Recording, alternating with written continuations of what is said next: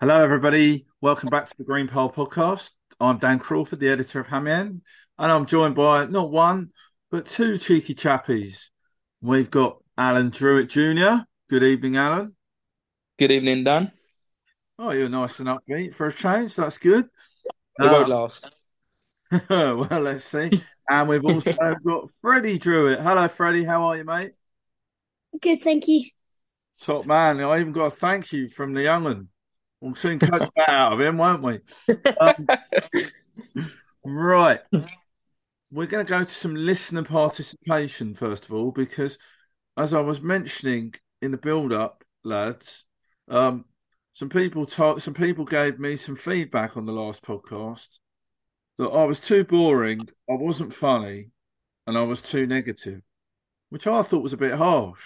But there we go. It Um, was spot on, but harsh. I think that counts for both of us. Spot on, but harsh. It can't be. I mean, look, mate, this is why we don't invite you to comment on these things, Alan. Um, Sorry, Dan. No, you will be, trust me. Right. So, about an hour ago, there was an unauthorized tweet from the Hammy End account. Would you like to explain yourself, Alan Druitt Jr.? Yeah, I just want to get more listener interaction because we talk a lot of nonsense a lot of the time for their ears. And it's always good to get feedback, whether that's good, bad, funny, not funny. It's always good to get some interaction back because ultimately this is why we do it. We do it so other fans can listen to what we think and vice versa. We want to know what they think so we can discuss it for the hundreds and thousands of listeners that we get on a regular basis. So I decided to put out a tweet just to get some interaction, and we actually got a response from a Mr. Southgate. Not the Mr. Southgate, although he is the Mr. Southgate in a Fulham context. Yeah. Perhaps we should explain. Obviously, Roger Southgate is not related to the England manager, more's the pity. Um, he is related to the Fulham women's captain, but I won't embarrass Mary anymore. Uh, he's rather opinionated, and he's come up with a question for the three of us, which rather follows on from a question we had following the derby from our good mate, or your good mate, Gary C., who's no longer speaking to me, uh, Alan. So, would you like to read Roger's question? Yes, of course. Right. So he says, should we move to a 4-4-2 formation to give Jimenez a partner up front? Team is set up still, in his opinion, for Mitro, and it doesn't work. That's the question from Roger. Dan, do you want to answer that first? Well, I think I'm going to disappoint Roger, but I should preface this by saying that many moons ago, as you know, Alan, but it will surprise most of our listeners. I qualified as a football coach, and it was clearly in the days before there were any computers, possibly even any textbooks, depending on how old you actually think I am. Um, and So my tactical acumen is very much out of date. What I would say that Roger is right. The team is certainly set up for Mitrovic still, and Silva is largely wedded to his 4-2-3-1. But I don't think the system in itself is the problem. It's more the personnel and its effectiveness. So I think the team selection was wrong for the game on Monday night, and a number of the players didn't actually cover themselves in glory. I think the system we've got would actually work quite well against Sheffield United tomorrow. And actually, you need to consider a change in system against sides against whom we're not going to have as much of the ball. So I'd actually keep the system the same tomorrow, but in general, a 4-4-2 or some variant would work. It's good to have options up your sleeve. I might return to that once we've asked you and Freddie, Al. So, Freddie, you had some thoughts on this. You were you'd agree to go to two strikers, but I don't think Raul Jimenez would be one of them. Woody, what would you do? Would you go to a 4-4-2, and who would you pick? I would go for 4-4-2. I won't have Raul at top. I will have Nunes and Vinicius at top. But I don't want to play the two centre mids. I want to play the two CDMs instead of the centre mids. Yeah, so who are Okay. your CD? So your CDMs would probably be, well, actually, I'm just going to ask you, who would be your sort of holding midfielders in that? Paulinho and Reed. Okay, yeah, But if one of them's injured, then Lukic can play. yeah. So I think Lukic is getting close to fitness. Obviously, he came on as a substitute the other night, so he'd certainly be back in. But interesting, there's a lot of clamour for a change up front, Al, and Freddie talked about making a total change up front, as Raul Jimenez hasn't scored for 30 Premier League games. I do think we're being a bit harsh on Raul Jimenez because he can't score if he doesn't get any chances made for him. But what would you do? Well, well, we brought up the point on the review on Wednesday night about perhaps changing to a 4-4-2, and you're not going to be surprised, Dan, but I probably disagree with you. Well, I'd change I that probably one lifetime, boy. I probably would give 4-4-2 a go. Perhaps start Vinicius, and whether that's with Jimenez or Muniz, we have to try something different because throughout the season so far, I've not felt confident in hardly any of the games that we were gonna well score, let alone create a chance at times. You're quite miserable anyway. I am, but just going back to your coaching badge, Dan, do they still do those Christmas crackers? 'Cause it's just round the corner. But I'm back to just going more. to ignore this, or it's going to descend into complete anarchy.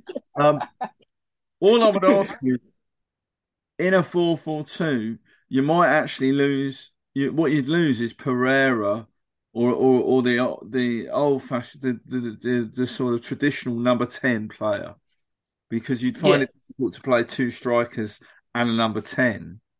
yeah. And there's been some discussion that Andreas hasn't really been on it. Um, so, question to you both, given that you both opting for the sort of 4-4-2 shape, as it were, does a Wobie get in your four if it's like 4-4-2, not your four at the back, obviously? How's the rest of that midfield shape up for both of you then? Al? For me, probably would because I think I'd probably stick him on the left and maybe bench Willian. That may not go down too well, but I think if you're going to play a 4-4-2, you're going to rely on your wingers to cover more ground, going back and forward. So I think Iwobi's he's a bit younger than Willian, a bit more athletic. He can get up and down the pitch a bit better, and I just want to see something different. And we're probably talking way out of line here. He's never going to change his formation, I don't think. But if he did, I would like to see that change with Iwobi in on the left. Even the right, that's fine. Perhaps when Adama comes back, if he ever comes back, he can go on the other flank and Make just it mix sound things like up a he's little gone bit. to Siberia or something. He may as well have, Dan, All right. because Yeah. he's only played a handful of minutes and he's injured already.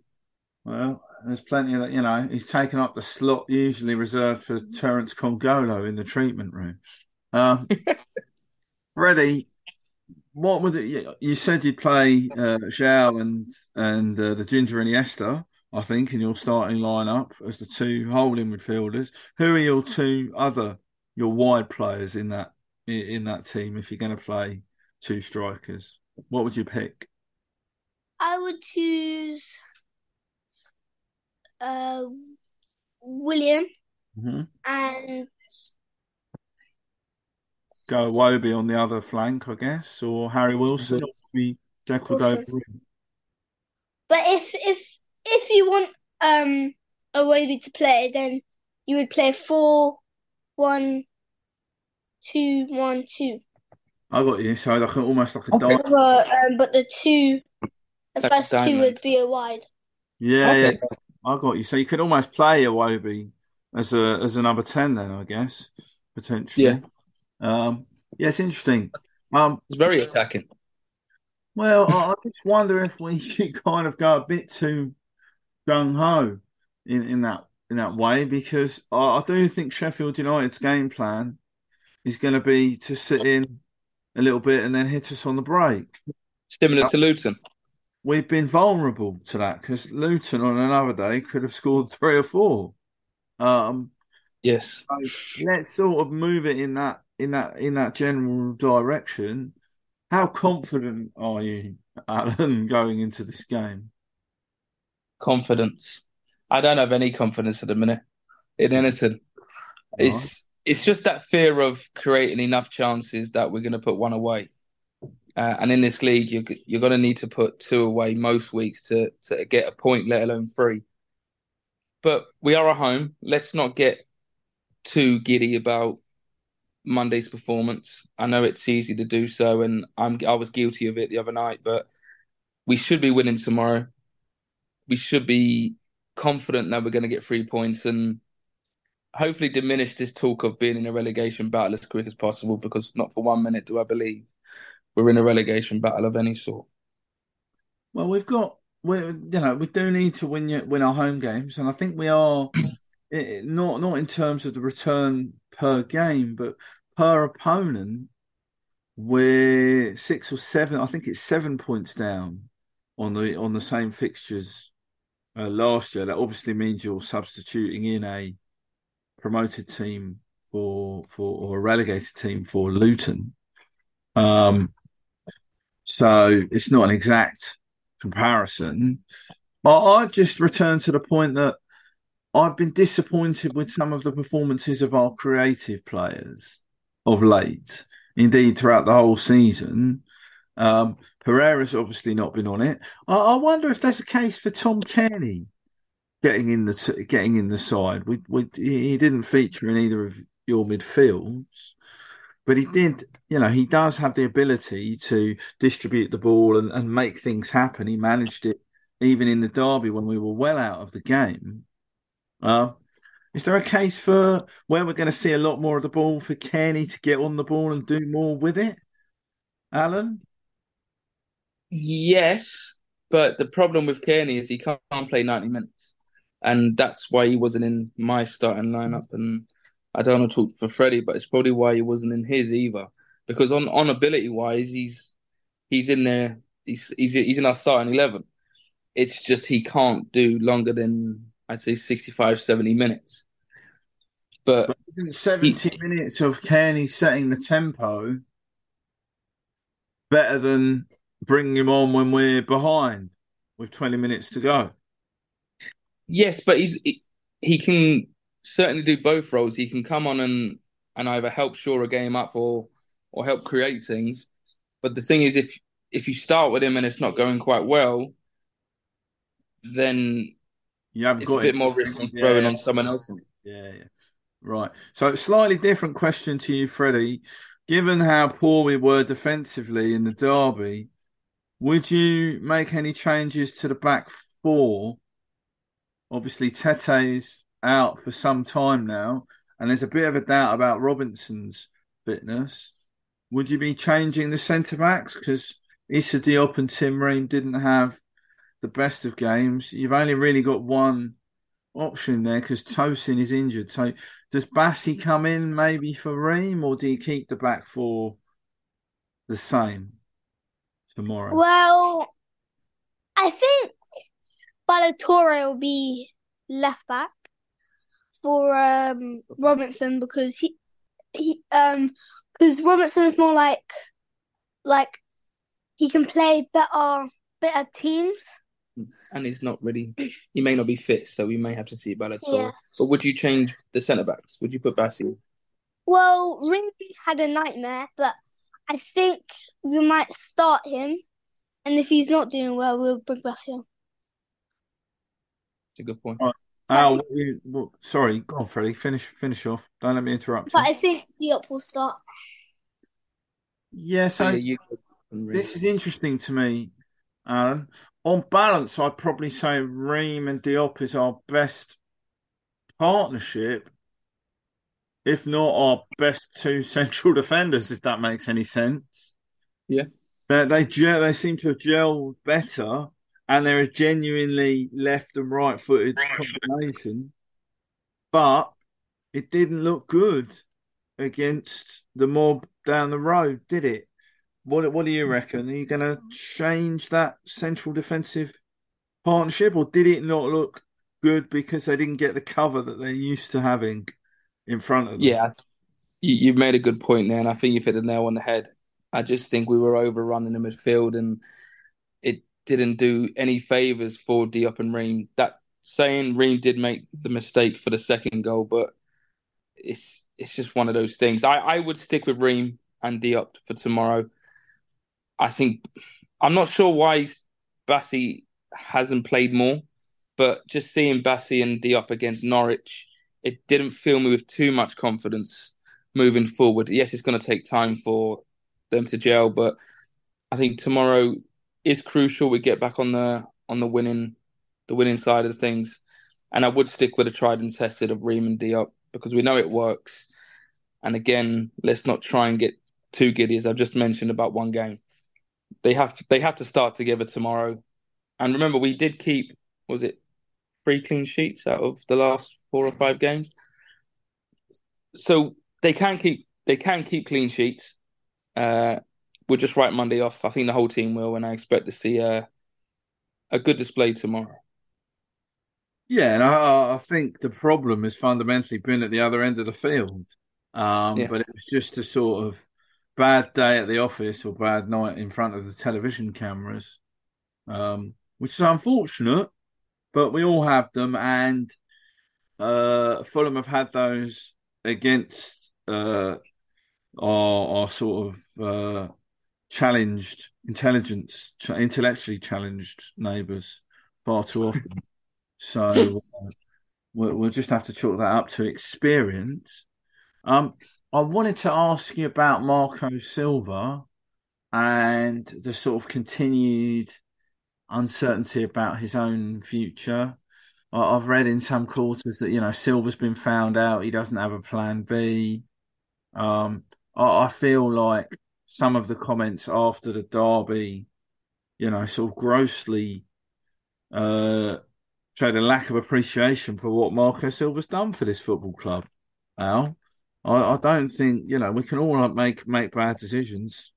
I give bad opinions on this podcast every couple of days. So, and we've got to remember what Marco Silva has achieved so far, haven't we? Oh, absolutely. He's been phenomenal for us, and in many fans' opinion, he's the second best manager we've had in the last 30 years, Behind behind who? Sir Roy. Behind Hong Behind, yeah, behind Sir Roy. Um, Kong. he's Yeah. he has been phenomenal for us, but look, he is acceptable for criticism. I've stated on here a few times in the past that when we go 1-0 down, we never really look like turning the game around, and we haven't done under Silva. So the people that said he hasn't got a plan B, I can sort of understand where they're coming from. But let's not be too critical. At the same time, he's been phenomenal for us, and every goal is crucial in any game, but especially the first goal. I think we are a lot better going at 1-0 up than 1-0 behind, and I just hope that we do go 1-0 up tomorrow and we don't have to worry about what I've just said. Yeah, but we also need to be a bit patient because Sheffield United are dangerous and they've won the last two games against us, Al, and they're probably licking their lips at an Yeah, opportunity to add to our misery a little bit. So we can't, it's very easy to say, oh, they got hammered 8-0 and they lost 2-0 at West Ham and they haven't won a game yet. We're good at playing out of form teams into some semblance of into some form. normality, aren't we? And we don't need any help from Domino's Pizza either. Uh, No. how worried should we be about the blades sharpening up tomorrow? Well, let's not forget they nearly beat Spurs a few weeks back. if it wasn't for the 13 minutes injury time that I think that was at the game. So they were winning for 107 minutes of that game. Well, I know they scored late on, but they would have won if there wasn't so many minutes injury time. The Newcastle game was a bit of a freak result. They are the only thing that worries me, and it's the one stat which I'm sure will worry many, is they're the only team in the Premier League at the moment without a win, and that never sits well with me because, as you said, we have this really bad habit of breaking ducks against us rather than for us. So they are gonna look at tomorrow and think that's a game we can win because there's not many games for them they can turn around and go, right, I fancy us to get 3 points. But the last time we played them, we were already promoted. We did already win the league, so it was a bit of a write-off. The game before we did lose, but I don't think we have a very good record at home to Sheffield United, regardless, which again is another worrying stat. But look, we are an established Premier League team. They will be fighting for their lives. So I would like to see us on the front foot from the first minute, get an early goal, and then they have to come out. And then we'll see just exactly what we're made of in that final third. Yeah, I make you right, mate. I would just say, just on the record against Sheffield United, so they beat us at Craven Cottage in the Championship promotion winning season before Christmas. There's a great goal by Ilian and Dye. Sheffield United won 1-0. The two previous Premier League matches, we've won 1-0 at Craven Cottage, that is. Adamola Lookman in that season we tend to forget about. And Jimmy Bullard way back in 2006 with a free kick just before he got very badly injured. In between a couple of wins, one in the League Cup, one in the Championship, and of course, we don't need to recall too fondly the FA Cup replay that pretty much brought René Meulensteen's time in charge of Fulham to an end when Sheffield United beat us after extra time. They were in League One at that time. So, yeah, they could win 3 in a row against Fulham for the first time since 1988 tomorrow. I wanted to finish the Sheffield United section of the podcast by responding to some listener feedback that's come from two people who don't want to be identified. But if I say they are Fulham supporters from Northern Ireland, you might know where I'm going with this, which is can we have a moment's appreciation for Oliver Norwood? Alan, what do you remember of Ollie Norwood? And if you don't mention that wonderful tackle at Wembley, then I'll end the podcast now. You just stole my limelight there, Dan, because that was the only thing which many people do remember.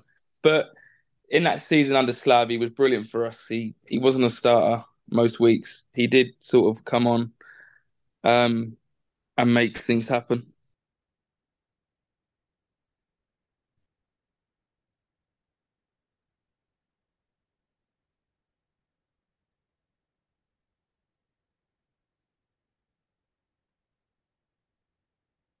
I'm afraid I think we might have lost Alan. He's coming back.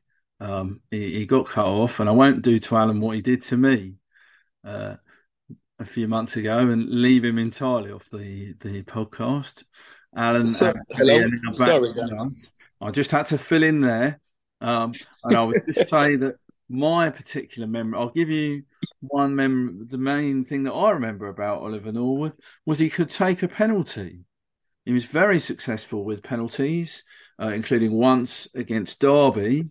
In a season where we missed a lot of penalties, he also scored a penalty very late on at Middlesbrough that started our run of 23 games undefeated. And I think you were getting to it. But talk me through your emotions when he dived in on Conor Hourihane with a couple of minutes to go in the Championship playoff final against Aston Villa. It's one of those tackles you had to get right. And there was a guy in front of me who was absolutely certain that it was going to be a penalty to Aston Villa. even before he even dived in, because he said some words that I won't repeat on this.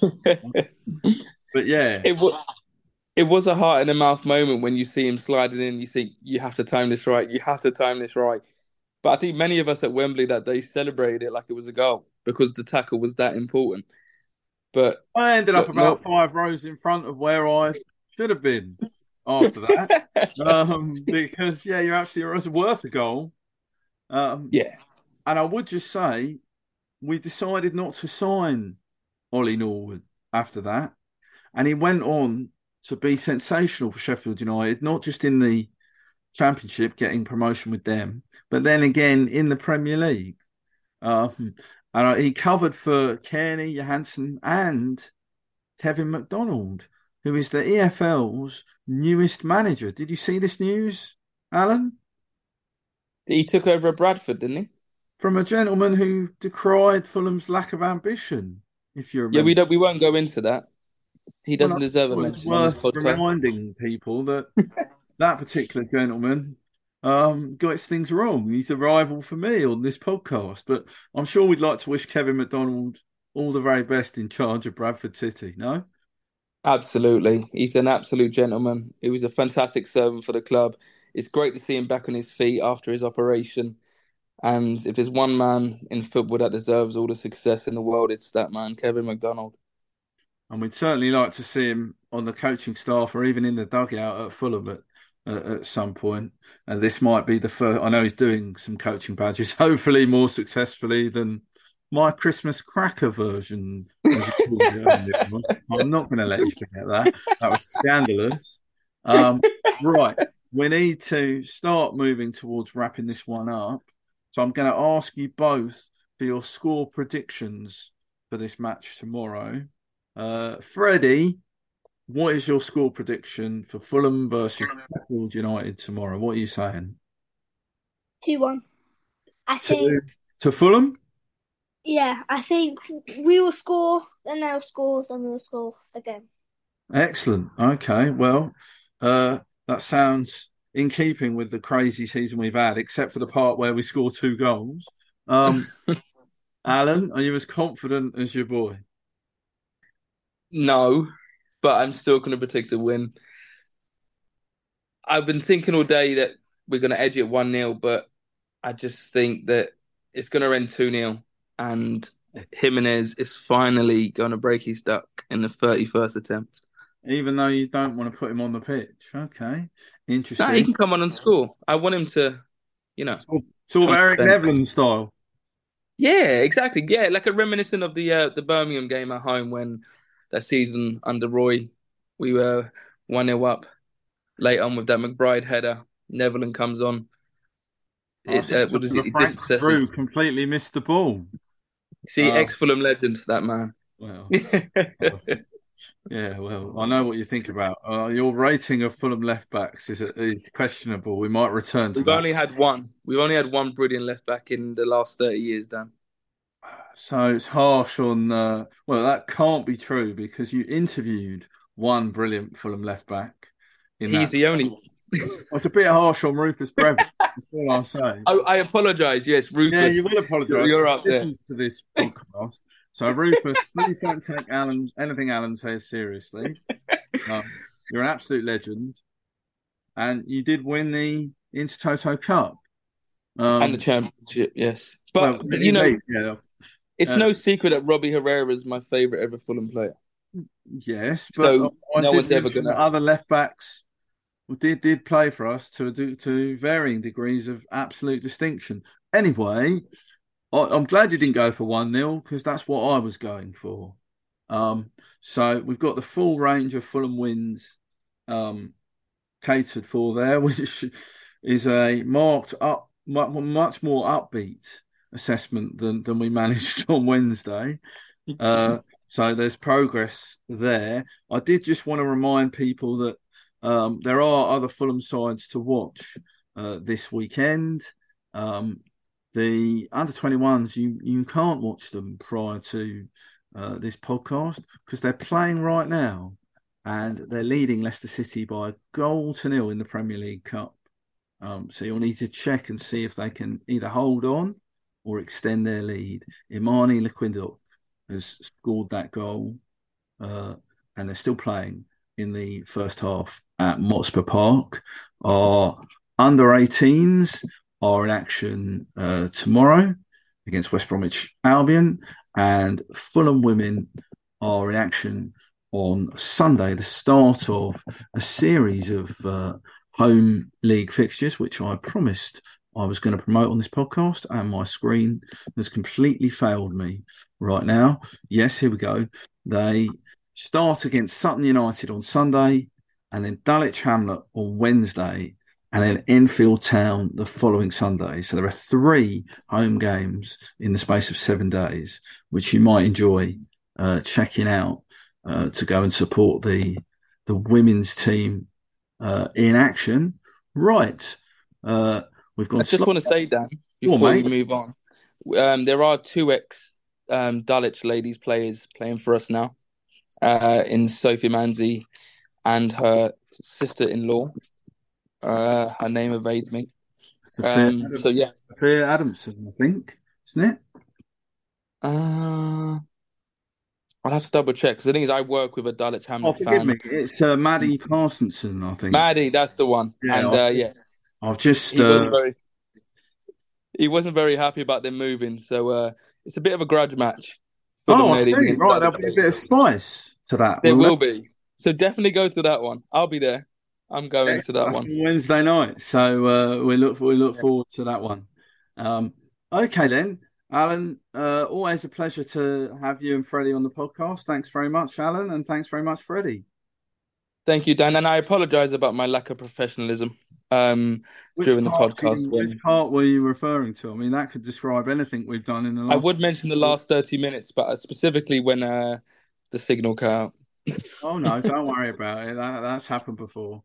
So we're not exactly the most professional operation, let's put it that way. But we appreciate you listening to us all the same, and we'll see many of you tomorrow at the cottage. So thanks very much for listening, and come on, you white.